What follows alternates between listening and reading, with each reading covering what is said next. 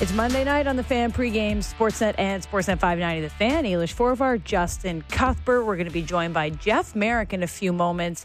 Merrick Mondays are a real thing now, 2-3 times in a row, so we've trademarked that one. Chris Rose will join us from NFL Network a little later in the show. Big night tonight, Super Bowl rematch, Chiefs and Eagles, the Swift family meeting the Kelsey family. Big night in sports. Big night if you're a camera operator tonight. But our lead will come from Rogers Monday Night Hockey, of course, Oilers and Panthers. We've been talking a lot about the Edmonton Oilers, of course, the last couple weeks. But great article by Mark Spector up on sportsnet.ca that really gets into the numbers of how bad the Oilers have been in the eye test. The numbers really back it up. And I think the McDavid stats are the most staggering part of where the Oilers are at. Yeah, Spector opened the door, so let's walk through it and look at these numbers for Connor McDavid. I mean, he mentions he's not on the first 2 pages of the NHL stat sheet. I mean, they sort by 50, so he's outside the top 100.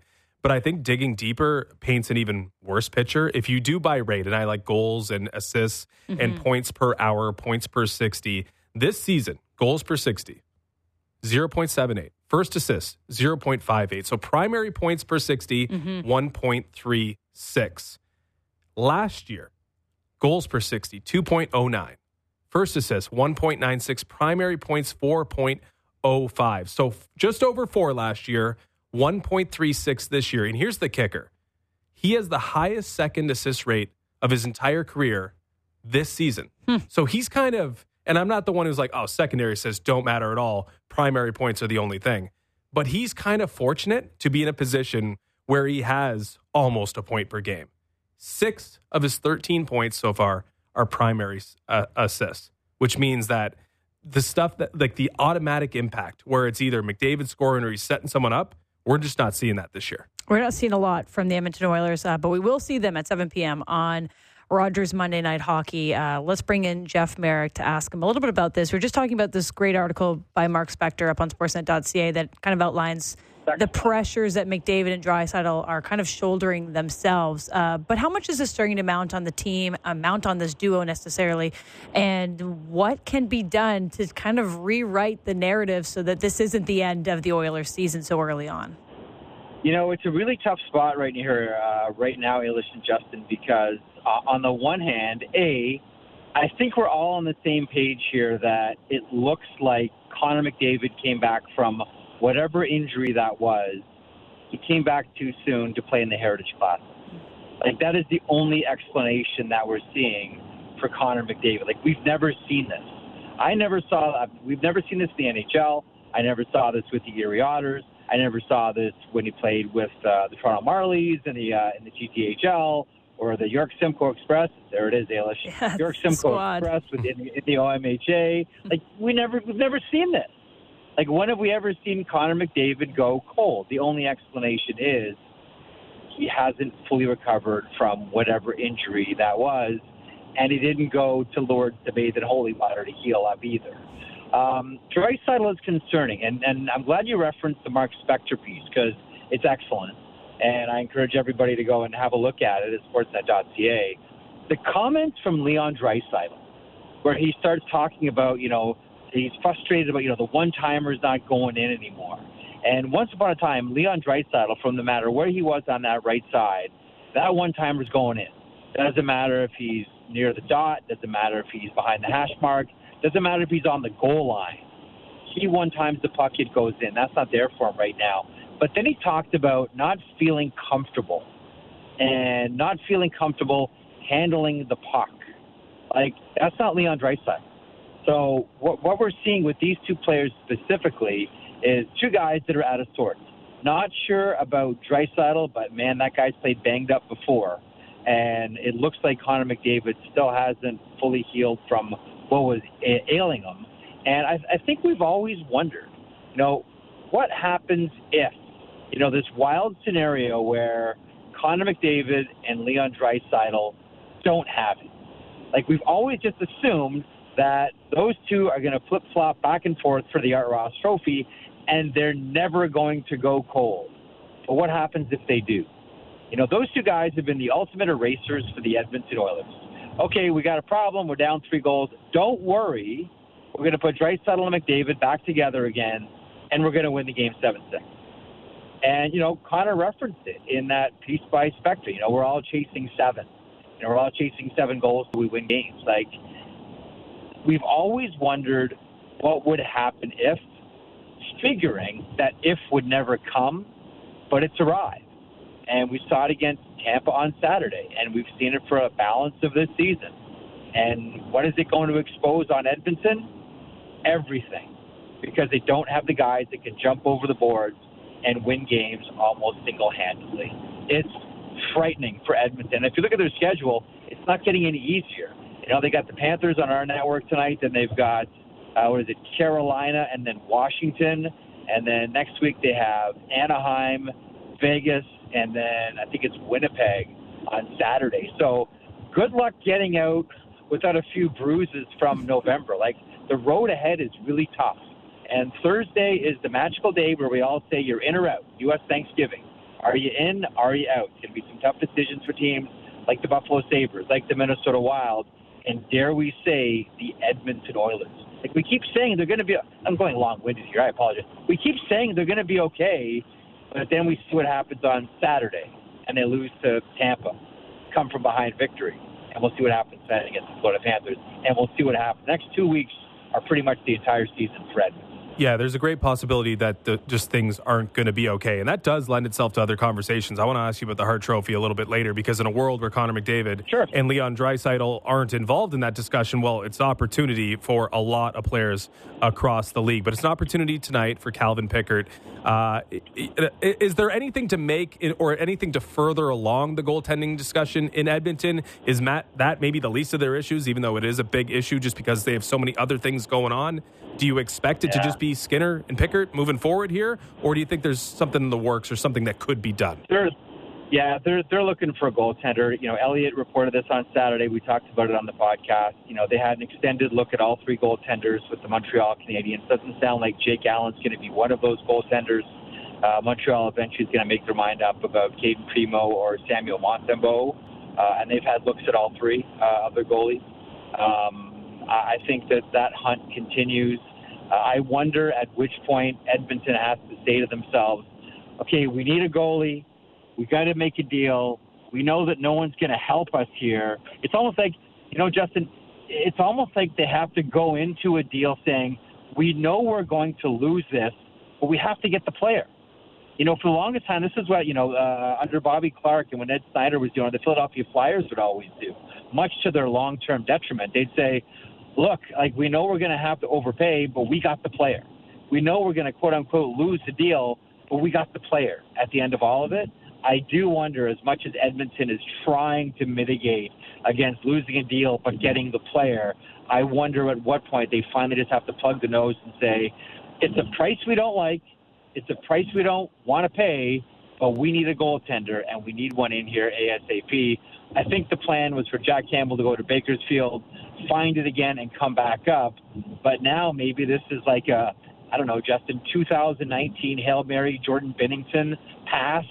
Like, maybe there's gold in them hills in the American Hockey League, and we'll see what happens with Pickard, because it happened in 2019 with the St. Louis Blues, who were in a similar situation. I don't know, but you're right. The goaltending woes aren't the only woes they have.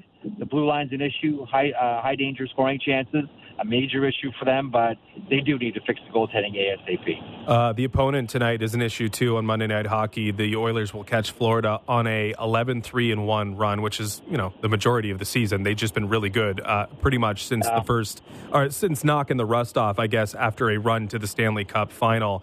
I'm pretty interested in this team in terms of, like, culture and what they're building and how they're kind of in that Boston Bruin mold where it kind of doesn't matter. Everyone fits there. Like, Oliver Ekman-Larsson was a problem in Vancouver, was a problem in stops before that. And all of a sudden he fits in on the Florida blue line. So when it comes to like sustainability and culture, is Maurice building something there that's beyond, some of the parts?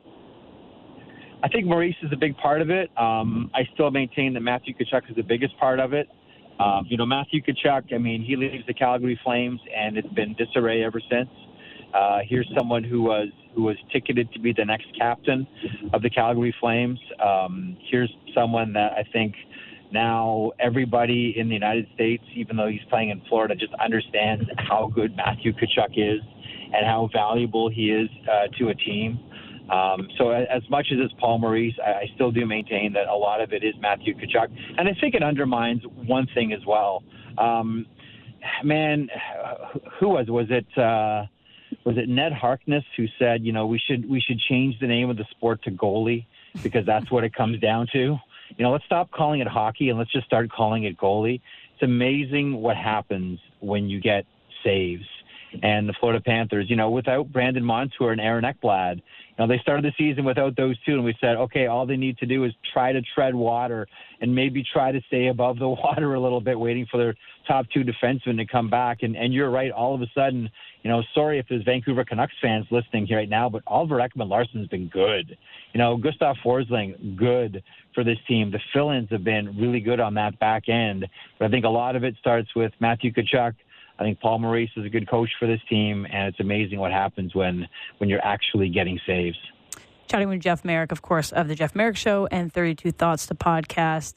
Okay, how about the Global Series? How about Nylander, the Swedish sweetheart, had probably the best weekend of anyone combined, but just in terms of the entire success of the weekend, I think it's a winner all around for the NHL and for William Nylander. Yeah, it's taken a while, but I think they've, you always wait for the NHL to finally figure out, okay, how do we make this work? All these sort of tentpole events, whether it's the draft or the Winter Classic or All-Star or whatever, like all these are really important, and the Global Series has taken on a certain importance as well. And Ailish, did it not feel to you like for the first time the NHL really nailed it? Mm-hmm. Now, I think a lot of it sort of fell into their laps. I mean, there's, the situation with Borje Salming, which carries over, and the Toronto Maple Leafs and the Detroit Red Wings were there, the two teams that he played for in the NHL, most predominantly, of course, the Maple Leafs, but he was a Red Wing. And William Nylander being on fire the way that he was, and so much family in attendance, and so many how many ex-players did we see? It was awesome. And the Borje Salming Award by Glenn Healy and the Alumni Association, that was a beautiful touch. I love that. No surprise that it's Glenn Healy that puts that together. But it's like, hey, look, there's Zetterberg. Hey, look, there's Cronwall. Hey, look, there's Lidstrom. It was just, honestly, it was just cool. It makes your event look bigger when ex-players are there to watch it. I come away from the weekend saying, okay, that's exactly it. Now do that for Finland. Now do that for Czech Republic. Now do that for Germany. Now do that for Switzerland. And as far as William Nylander goes, let me know whether you guys think I'm reaching too far on this one. Maybe I'm blowing this up bigger than it needs to be. But every team, every organization, every business has a new department, and that is brand management. Okay. And I look at the Maple Leafs brand, and the Maple Leafs brand in Sweden was started and created and developed by Borje Salming. And then it hit a new plateau with Matt Sundin. If I'm a brand manager with MLSE, I'm looking at William Nylander and I'm saying, our brand is really strong in Europe. Our brand is extremely strong in Sweden specifically. It's not just that you need William Nylander on the Maple Leafs because of the player that he is, but just from an international brand perspective, has he not kind of made himself invaluable? Oh, he's got the style, he's got the name, he's got the family, yeah. Yeah, you saw him on the TV show, right? No, did I ever? With the tank top? People are fawning over him. Mm-hmm. And he's the most chill guy, and the lineups for autographs are huge. Mm-hmm. And he doesn't seem fazed by any of it. And people are just eating it up. He's got the style. He's got the great feathers. He's a great hockey player. Forget the hockey for a second. Just from a brand perspective, has he not sort of taken himself and the Maple Leafs to another level here, where if you're a brand manager at the Maple Leafs, you're saying, hold on a second. Internationally, our brand has a lot tied into this guy. I feel like I'm working for Louis Gross here, his agent. I understand that. Okay, Marek, we know that there's no I in team, but there's two I's in invoice. And, man, you better invoice Louis Gross for that last statement.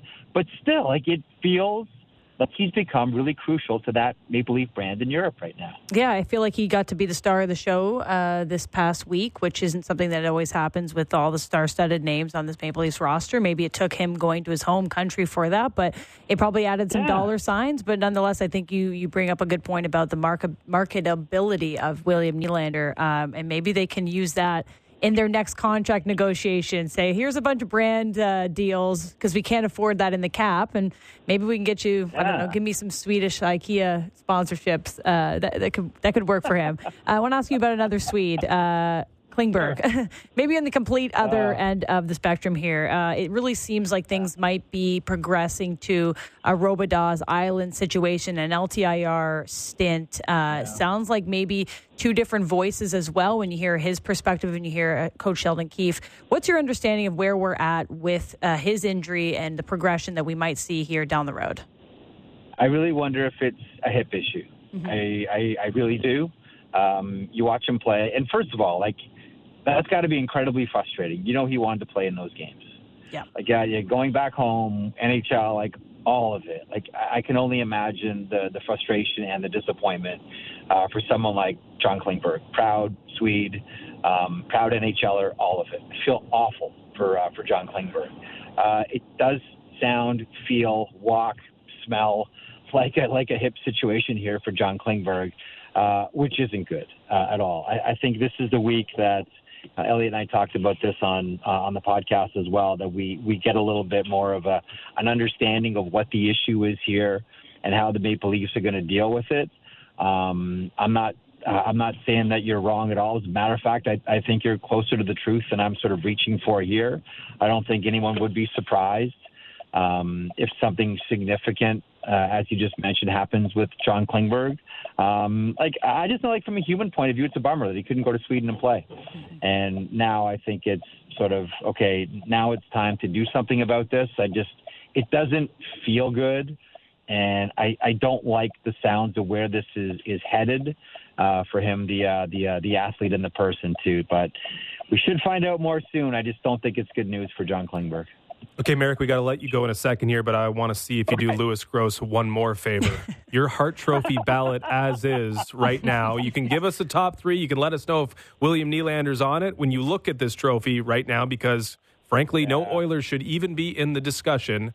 Who's at the front of your mind right now in terms of the Hart Trophy?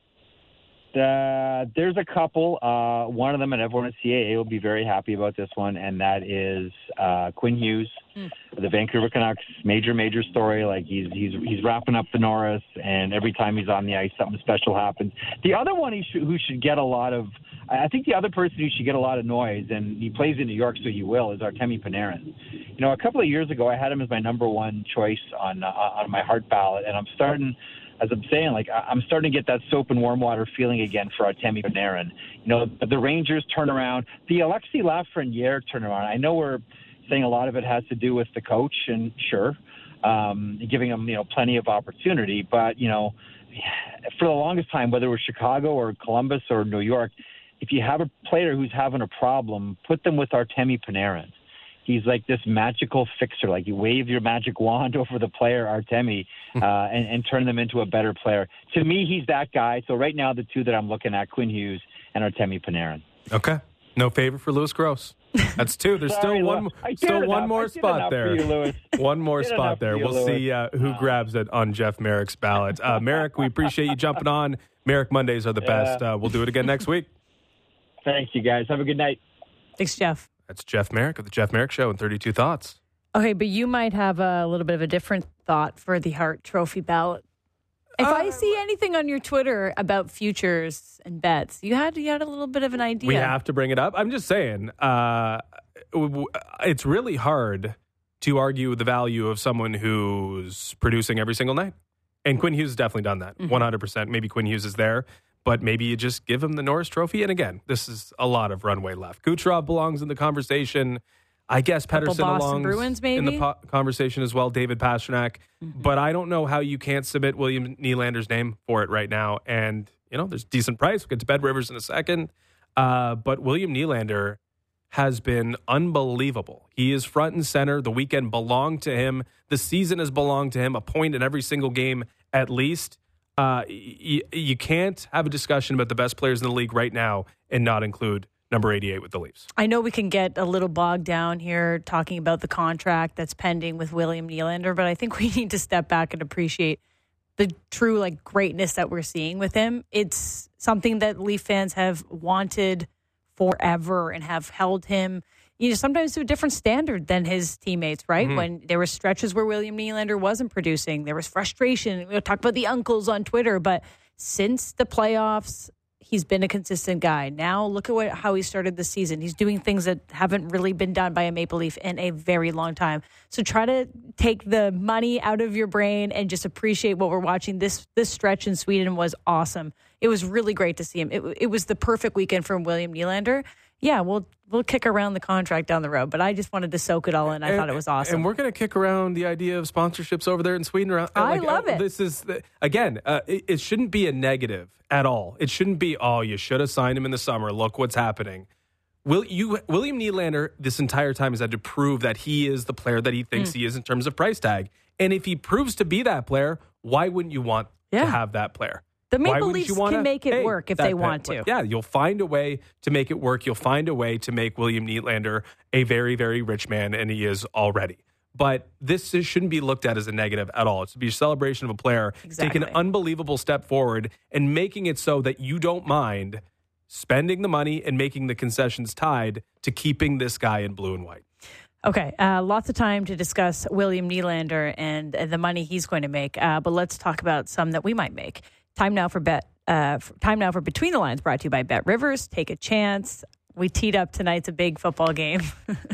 It's the Kelsey Bowl, but it's also the Kelsey family meeting the Swift family, which of course brought me to the perfect parlay on Bet Rivers. Travis Kelsey plus DeAndre Swift to both score a touchdown. That's Kelsey and Swift plus 500. It's boosted for you. It's a perfect pick for tonight's dramatic event we'll be watching later in the evening. Yeah, I mean, that's impossible to ignore. Swift and Kelsey, they have been impossible to ignore because they got a lot of media coverage. I'm going with Matthew Tkachuk. We talked about it a little with Merrick.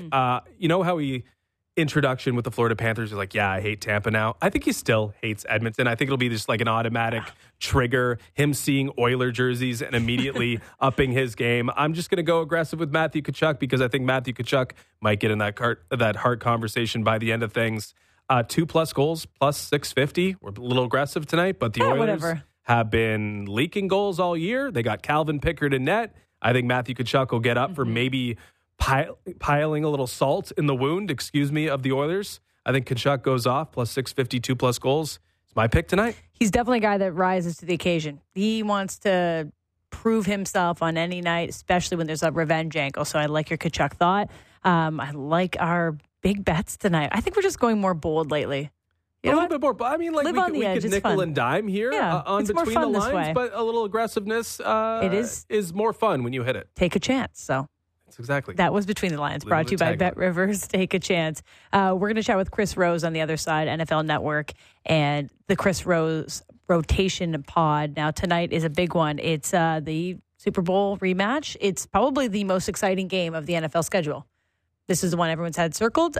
Two teams that are going to have a lot to prove tonight. Of course, the sideline story of the Swift family meeting the Kelsey family. Yeah, that's definitely a confluence of events here. That's important. It will be shown on your television. So, yeah, you're going to see it. No Taylor Swift apparently in attendance tonight. She has a concert in Buenos Aires, so she's not actually presently there, but her family will be. So I know you care a lot. What can we expect? Let's get this over with. What can we expect from the families tonight? The Kelsey family, the Swift family. I'm sure the very first time that they meet and they hug will be the most viral clip you'll see all night long, unless Travis Kelsey or Jason Kelsey can make their own story on the field. Well, lots to go through. Still think the Swift thing will probably. I'm sure it will too. So we've got that to go through with Chris Rose. We also have some Manoah discussion to have after we chat with him. Some rumors that maybe the Blue Jays are open to moving Manoah in a trade. That's obviously huge conversation this offseason. So we'll get into that. That was from Ken Rosenthal of The Athletic. So Chris Rose, a little bit of a Manoah chat, and then maybe, if you're lucky, the return of the A-List. That's all next on the Fan Pregame with Ailish and Justin. Breaking down the top stories in the NHL every day. The Jeff Merrick Show. Subscribe and download the show on Apple, Spotify, or wherever you get your podcasts.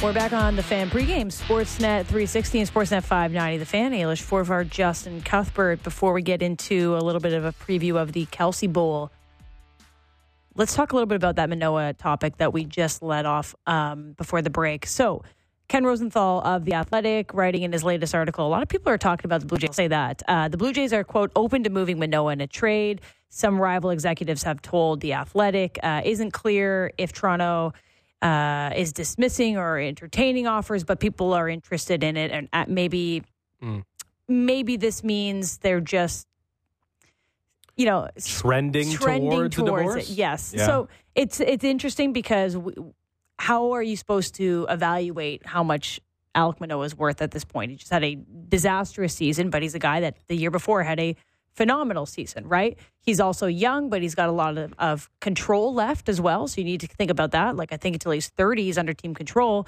And is the off the field vibe something that was just towards the Blue Jays? Is the Blue Jays relationship the thing that's broken, or is Alek Manoah broken? Is there something that can be fixed off the field in terms of his rehab and his arm, or is it just time to part ways? A lot to navigate. Yeah, I mean, this would be the definition of selling low. But there's a couple things that are abundantly clear to me, and these things all point towards, this relationship probably can't continue. And I think there's distrust being one of those things. Mm-hmm. And I think one of the things is that Manoah probably needs someone to blame the issues on. And I think the Blue Jays, maybe first and foremost when it comes to that discussion, which we care about the most, is that they kind of have to protect their identity. And their identity right now is starting pitching. And if you have to put Manoah on the mound, you risk undermining what you do the best. And I think for that reason, if you have to sell low on the asset, maybe you just have to bite the bullet. Okay, great question to ask our guest, Chris Rose, who's joining us on NFL Network, and of course, the Chris Rose Rotation Pod. Hey, Chris, thanks for joining us tonight. I want to start with Alek Manoah, actually. I know we're going to talk about the Kelsey Bowl a little later on, but I know you've probably been seeing that maybe the Blue Jays are interested or other teams are interested in Alek Manoah. How would you even begin to evaluate his trade value, a guy with a lot of ups and downs, but still, hopefully, a lot of potential? Well, I mean, there really isn't any trade value if you're looking at it from the Blue Jays standpoint. I mean, what are they selling? That 2 years ago he was a Cy Young candidate? Everybody saw how things transpired. And everybody knows that they can hold the Blue Jays hostage here. They can say either, well, good luck dealing with this, that, there was obviously some sort of fractured relationship between Manoah and the team. And, he needs a fresh start. There's no question about it. So it stinks for the Blue Jays that they're going to get 20 cents on the dollar for this. Or whatever coins we use up there in Canada. I know we got sense, Chris. Monopoly money up here. We got sense. Okay. And you're making sense. But what I will say is, like, I think I now view him as a lottery ticket, and lottery tickets, I guess, are prospects. And he's not a prospect, but teams will look if they're trading a player that is established for a bunch of maybes, and maybe Manoah is just a maybe, and that's kind of a tough fall from grace from a guy who was a finalist for the Cy Young. But if he's a lottery ticket, maybe it's just one that the Blue Jays have to spend in order to and package with something in order to get something that can help their roster this year. Yeah, I think that's the way you have to look at it, because if it's just him as either the entire package going from Toronto or the apparent centerpiece, there's not a team out there who's going to be like, yeah, let's go do this, right? I mean, they all have seen what he has delivered in the past, right? I mean, all-star, not afraid of anything, all that sort of stuff, which is, those are the whole bunch of reasons why I picked him as my preseason Cy Young Award winner a year ago. By the way, how'd that work out? Not great. So I definitely believed in him, and I'm not the only one in the baseball world, but they're not going to give up anything substantial based on the disaster that was 2023.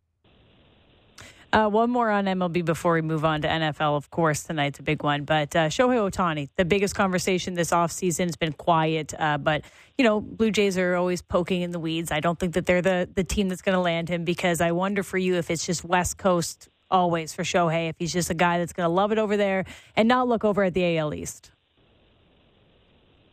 Oh, I don't think that's fair. I think he's going to give everything a substantial look. And the thing is that he has kept things extremely quiet, meaning we just don't know how important everything is to him. Listen, the guy is a huge competitor. It's why he does what he does.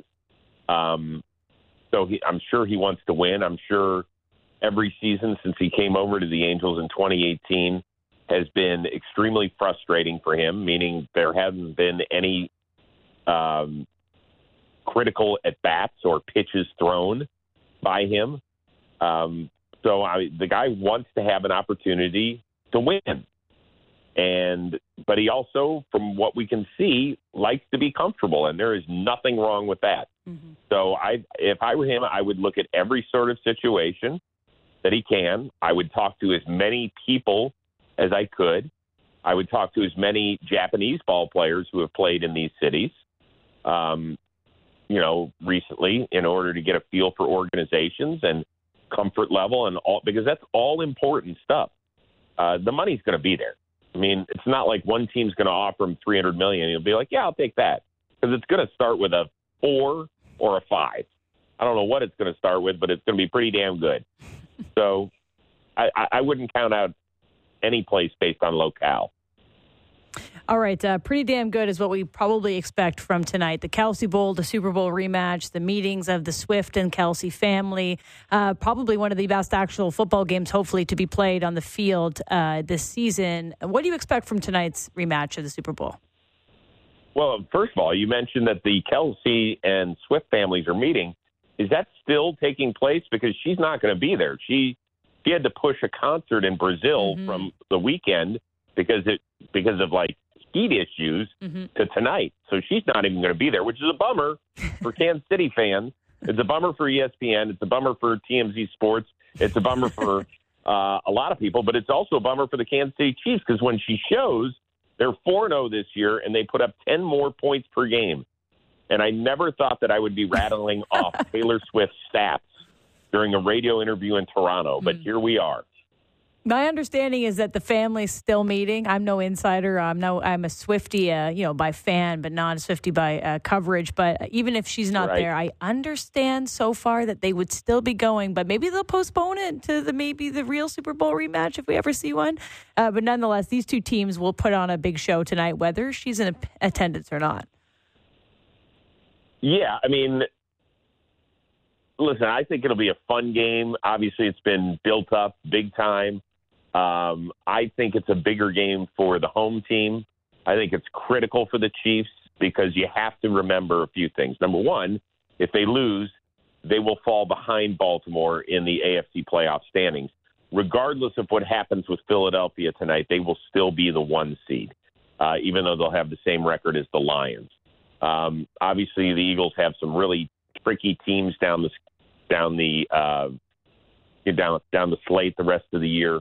But for the Chiefs, they've never played a road game in Patrick Mahomes' starting career as far as the playoffs go.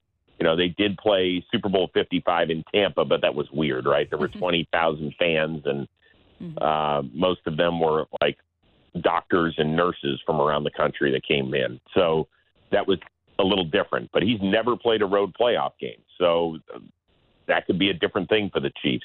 The Eagles, I think that they could win anywhere at any time if they had to go someplace come January. That's interesting because post-Burrow injury, I'm just thinking, that no one can touch the Chiefs. I like Lamar Jackson. The Baltimore Ravens have had a good season. Lamar Jackson a little bit banged up. But do I see them upsetting the Chiefs at any point? I'm not really sure. I could have seen maybe, or at least envisioned Burrow doing it just because Joe Burrow seems to be that guy. But whether or not they fall 1-2, do you think there is, do you believe in the Ravens as a suitable challenger for the Chiefs in the AFC? Like, if they win this game, they're in a great position, obviously. But even if they have to go through some adversity, is it the Chiefs and everyone else for you? No, not at all. I don't know who the pass catchers are in Kansas City outside of Travis Kelce. Rashee Rice has really done a nice job, but he's a rookie. It's so weird because, Juju Smith-Schuster had a really nice season a year ago. Mecole Hardman who's now back with them after the trade back from the Jets. but he was never a guy that was catching 60 passes a year. He was a big-time complementary piece that they used in kind of situational football. I just think they're throwing so much on Patrick Mahomes to have to do all the time. Somehow they did it without Tyreek Hill last year, and I think there's too many landmines here in the AFC this year. You could get caught in one of those early round games where things are just a little off and the other team comes in with nothing to lose, even if Joe Burrow isn't around, even if Deshaun Watson isn't around. You could get some freaky early playoff matchups in the AFC. That's all I'm saying. Whereas in the NFC, it feels like we basically know the 7 teams that are going to be in there. We just don't know the order.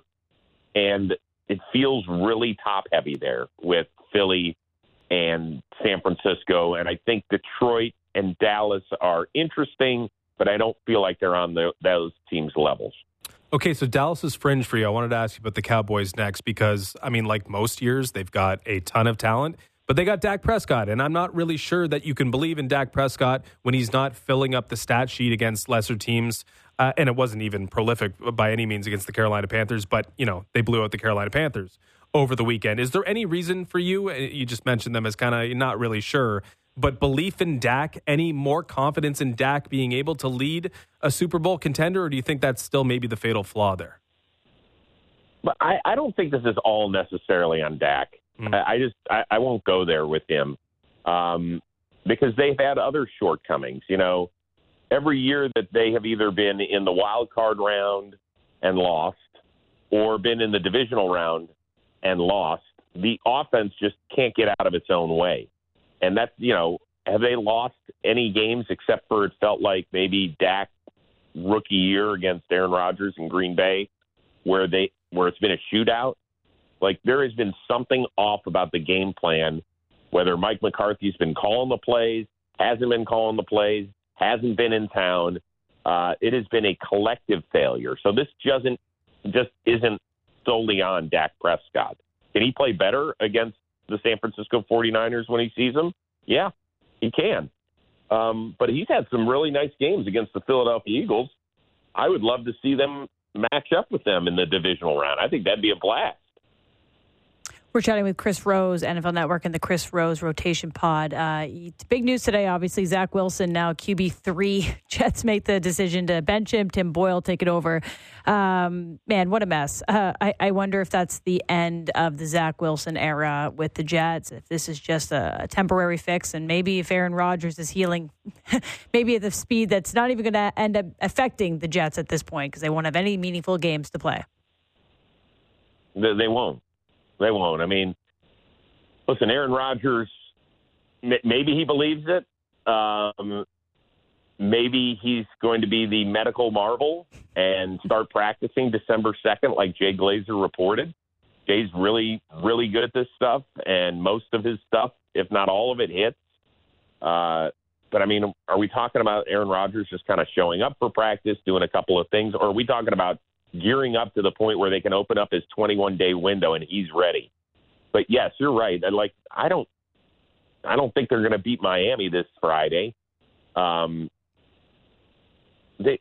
It's been a disaster, right? Here is where talent evaluators with teams can't get out of their own way, right? Joe Douglas and this organization draft Zach Wilson second. All they had to do was really realize last year, hey, this ain't it. So we're going to bring in Aaron Rodgers. Great. Now, there have been times where Aaron Rodgers has been injured, and he's almost 40 years old. Are we comfortable with Zach Wilson leading this team that we are turning into a Super Bowl contender and being the one-play-away guy? And by the way, the Jets aren't the only team, right? The Browns are trying to deal with that right now. The Bengals are going to deal with it because they got a guy in Jake Browning who has barely played at the NFL level. So all of these really good teams, and sometimes when you pay quarterbacks what you pay them, you got to cut corners elsewhere. But I sure as hell wouldn't do it at the most important position in sports. So the Jets go, well, listen, we drafted him second overall. We believed in him more than anybody else. We are still going to believe in him and just hope that he is in the break glass in case of emergency. Well, guess what? One drive in, They had to grab that damn hammer and break that thing open. And here they are. The guy didn't complete a pass to a wide receiver yesterday. You tell me if he's any good. Yeah, we'll see if Tim Boyle can provide an upgrade for the New York Jets as we move forward here. I think, Chris, it's pretty clear that both Russell Wilson and Sean Payton aren't what they were previously. Maybe that's not completely fair to Sean Payton, but these two guys have it going all of a sudden in Denver. 4 straight victories. They've pulled it back from the depths, 1-5 to 5-5. Can they get themselves into one of those tricky matchups in the AFC, do you think? Or is this just a run that will end up being short-lived? They can. They've got a really big game, actually, against my Cleveland Browns coming up on Sunday. That one's in Denver. And, I don't think anybody would be surprised if the Broncos ended up winning that thing. And although Russell Wilson is the headline here, and he has played extremely well, maybe not up to the Russ MVP-ish type level that we saw for several years up there in Seattle, but he is certainly doing enough. This is about the defense. I mean, I really think people are missing the point. Remember, they gave up 70 points in a game to the Dolphins. They gave up 10 touchdowns in a game and fell to 0-3. Well, now the Broncos have ripped off 4 straight wins. They're giving up 17 points per game in that span. They've forced a dozen turnovers in their last 3 games. To me, it's the defense that has really gotten this thing done. I know it's a quarterback-driven league. I know that Russell Wilson has been incredible in his career, and so is Sean Payton. But let's kind of focus on why the Denver Broncos are exactly where they are. They're a team that kicks a ton of field goals. They had 5 of them last night and 1 drive that won the game offensively.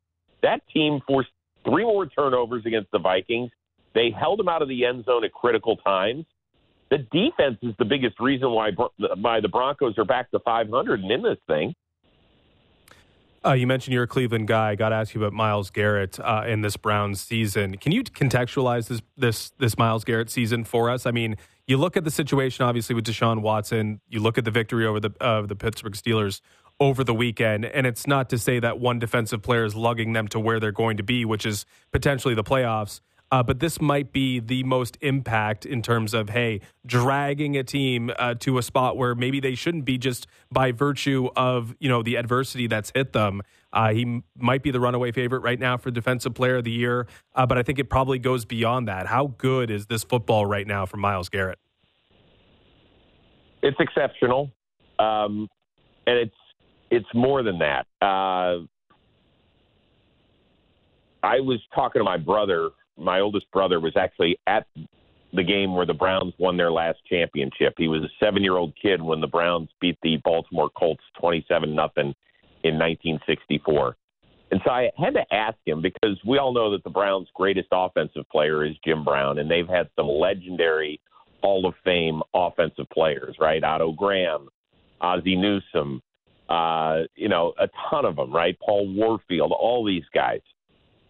And I asked my brother, I said, Bob, is Myles Garrett the greatest defensive player in the history of the Browns? Because I honestly didn't know. I was like, who's the defensive stud when they were winning championships in the 40s and 50s? And he's like, yeah, he is the best defensive player that's ever put on brown and orange. And the Browns don't win a lot of individual honors. They just don't. I don't think we've ever had a defensive player of the year. Our last MVP was Brian Sipe in the 1980 season. And so it just doesn't happen. But I do think that he's going to get his hands on that Defensive Player of the Year award. He is just changing it. You saw it the first play yesterday.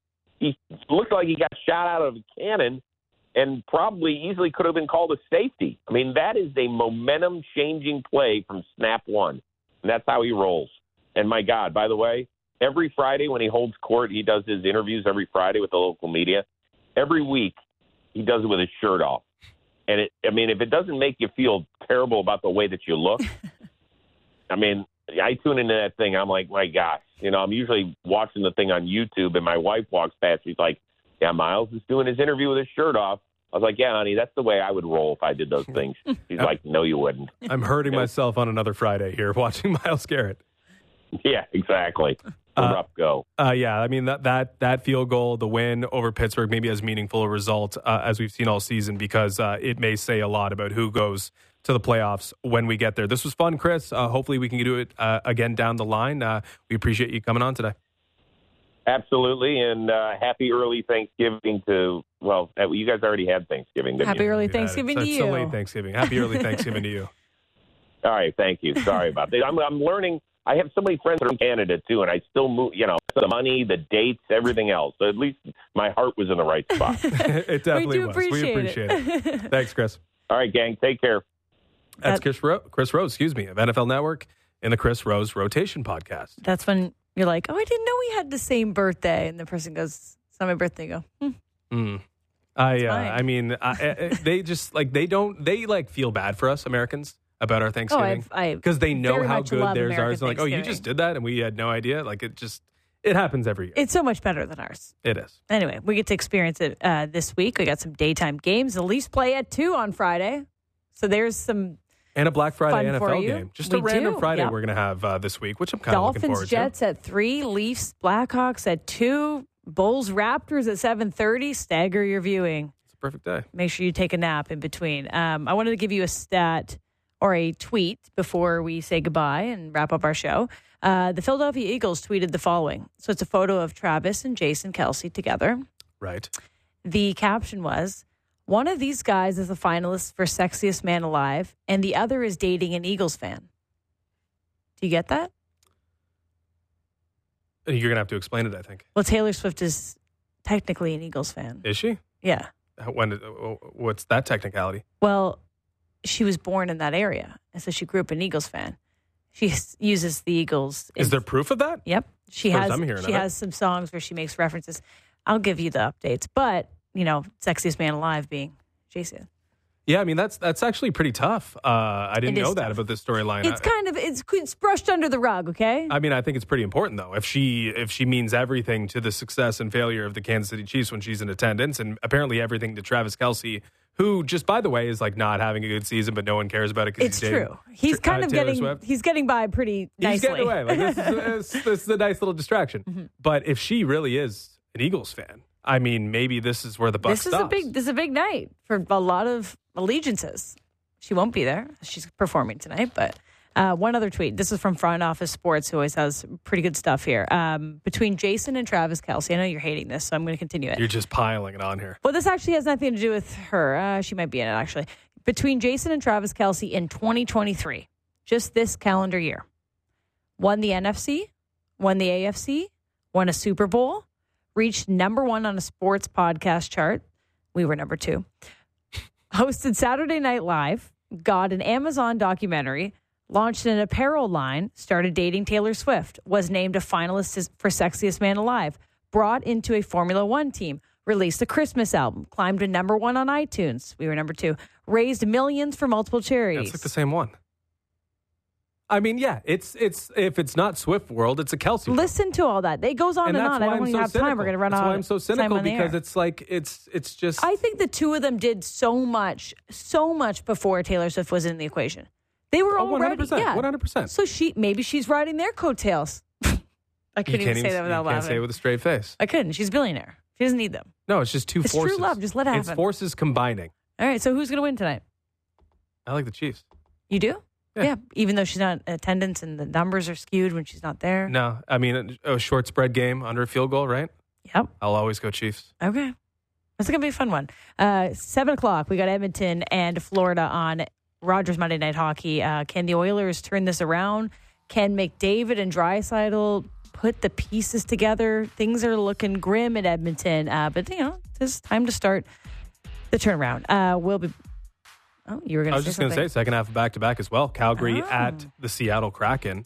2 teams that are not meeting expectations. Yeah. Florida is the only one of the bunch that's got it going on right now. Yeah. See if that changes on Monday Night Hockey. Well, maybe you'll get your 2 Kachuk goals as well. And I'll get my Kelce Swift parlay. And things will be right in the world. That was a fun one. We'll be back tomorrow on Tuesday for a big Raptors game. They're hosting, or they're at the Orlando Magic. No NHL on tomorrow night. We'll be back to tee up that Raptors game. Have a great night, everyone.